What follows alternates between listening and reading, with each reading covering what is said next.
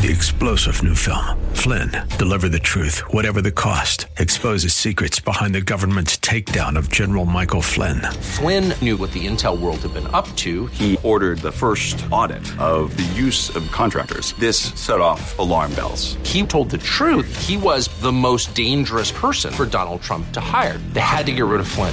Flynn, deliver the truth, whatever the cost. Available now. Watch it today. Go to salemnow.com. salemnow.com. And now, we return to the purveyors of real estate knowledge. Your Real Estate Chalk Talk. Hey, welcome back to the program. Thanks for staying with us. This is your Real Estate Chalk Talk. We're broadcasting from the legendary Rack Shack Barbecue Studio in Eagan, Minnesota. HittnerGroup.com is the legendary real estate site. Best realtors of your life. 612-627-8000. That's 612-627-8000. We'll be happy to take your call, answer any questions that you may have. And that first call, of course, is with no cost and absolutely no obligation.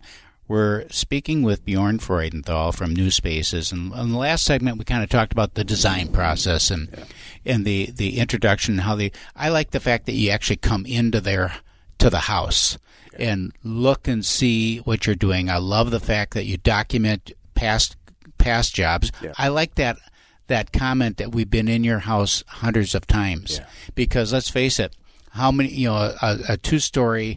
If you're living in an Orrin Thompson 2-story or a D.R. Horton 2-story, there's thousands of them. There is. In the Twin Cities, and you probably remodeled, hundreds and hundreds of them. Absolutely. So then let's just talk about construction materials and the actual construction process. You mentioned that you had your own tradesmen. Yeah, we have our own lead carpenters on staff, and that is very rare for a company like ours. Most of the time, the actual labor side is subcontract. Right. It's trade partners, subcontractors. It's our employees, and that's how we really not only control the quality, but also in today's day and age where we can control the schedule. Because of the environment we're living in, this is something that's super important. Let's talk about scheduling a little bit. So from a process standpoint, we have you come out to the house, consult. If we're doing do you do exterior jobs? Yeah, we do. So everything with your home, inside and out, from small projects to large 7-figure projects and everything in between. Okay, so if I have you come out, we're going to do a kitchen. We're going to get rid of the formal dining room, smush the kitchen, expand the space, more of an eat-in community space. Yeah. And they say, yep. Bjorn looks beautiful. I like design one of 3 that you provided for us. And usually what happens is that it actually becomes a hybrid because you take design features from 1, 2, and 3. Sure. And I like this. Let's not do that. It's a consultation, right? It's collaboration. Correct. And say, great, let's go. Yep. What's the typical process then from there out? Yeah, I think a good overview would be that once we have a design agreement in place, that means we've agreed on the scope, we've agreed upon the investment range. It takes us anywhere between 2 and 3 months to get to a construction contract. Larger projects may take longer, depending on the complexity. From a construction contract, when we consider permitting, site protection, site preparation, pre-construction meetings, take another 30 to 45 days to get through all of that.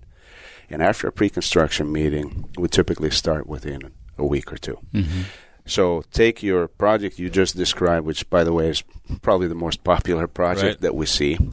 At 2 to 3 months, depending on the size. If it's a larger space, 3 months plus. But in essence, you have a 6-month minimum from very start to finish when we start a conversation to when we are actually working on it. And larger projects can take longer. So you may have a 4-month build. How many projects will you have going on at any one point in time? Usually we have about 8 projects that are in production, and we have about the same in design, and then we have about the same in punch list where we're actually finalizing just, door handle. So 6 to 8 in each category. Yeah, correct. Okay. And we typically have anywhere between about 30 to 40 projects that we work on every year. Yeah, that's good. It allows for a manageable flow. Yeah, and that's exactly, you hit on something important, is that we have to create an environment where our client experience is the best, our construction process is optimal, our scheduling is optimal, and in a perfect world, that's exactly what you would have. But sometimes we also run into the peaks and valleys. Yeah, and that is another problem that we've seen with just general new construction is that people have oversold themselves. Yeah. And you're getting into these ridiculous construction times. And so buyers are backing out of that too. Yep. And here's one thing I think what's important is that we speak to people every single day. Don't be in such a rush to start. Pay more attention on getting all the details right on the front end. Because, I mean, I hear it all the time where we got people who say, we're going to start in 2 weeks. Well, guess what? If you are starting the project in 2 weeks, I will guarantee you are working out the details on the run. And if you're a professional, you have to tend to your own day job, you don't have time. And it's a very stressful experience to have to work through all the details, make decisions immediately while you're under construction. As a customer. As a client, exactly.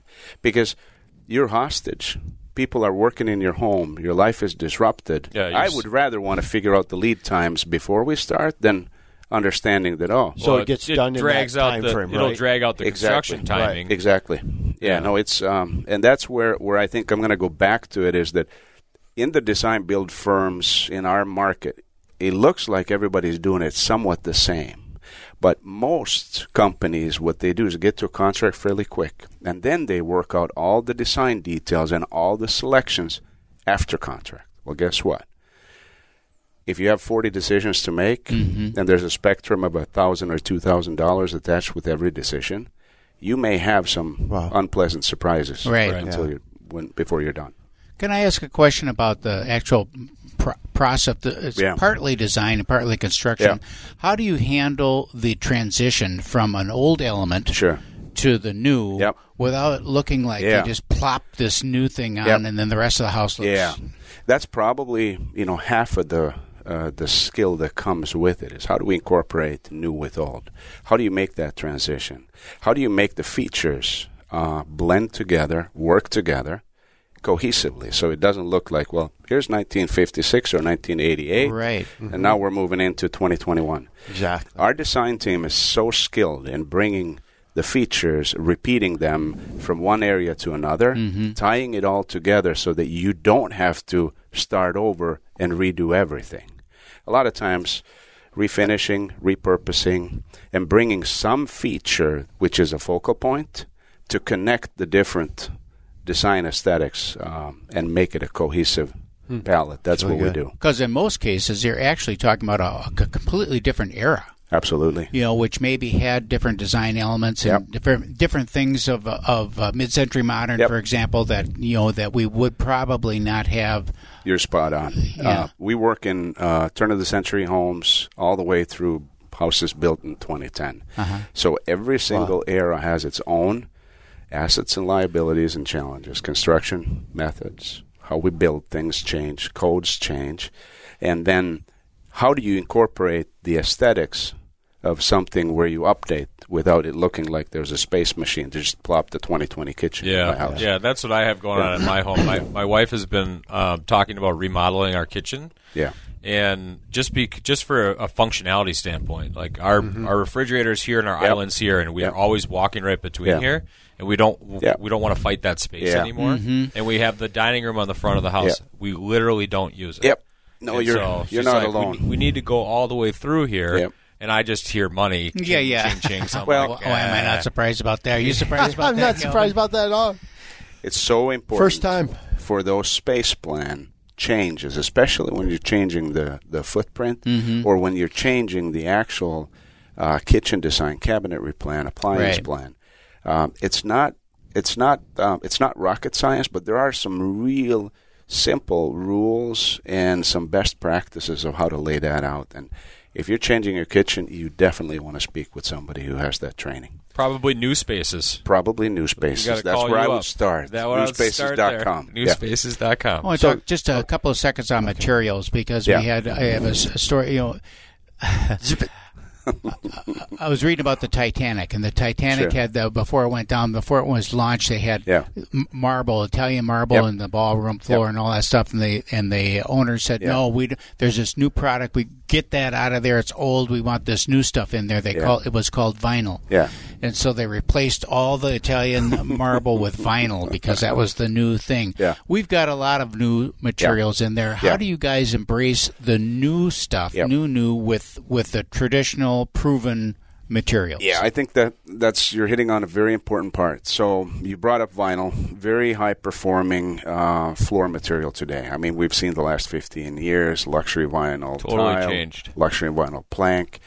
Key to keep in mind is floor heights. Also, is how you tie uniform floor heights together, material thicknesses. Mm-hmm. So a 3/4 solid hardwood floor and introducing the luxury vinyl tile or plank, for instance, you got to be mindful. Drop of the a half inch. There we go. Right. So you build up the subfloor. You also need to be mindful of the door openings, thresholds. Sure. How all the jambs, doors, and things kind of play with that.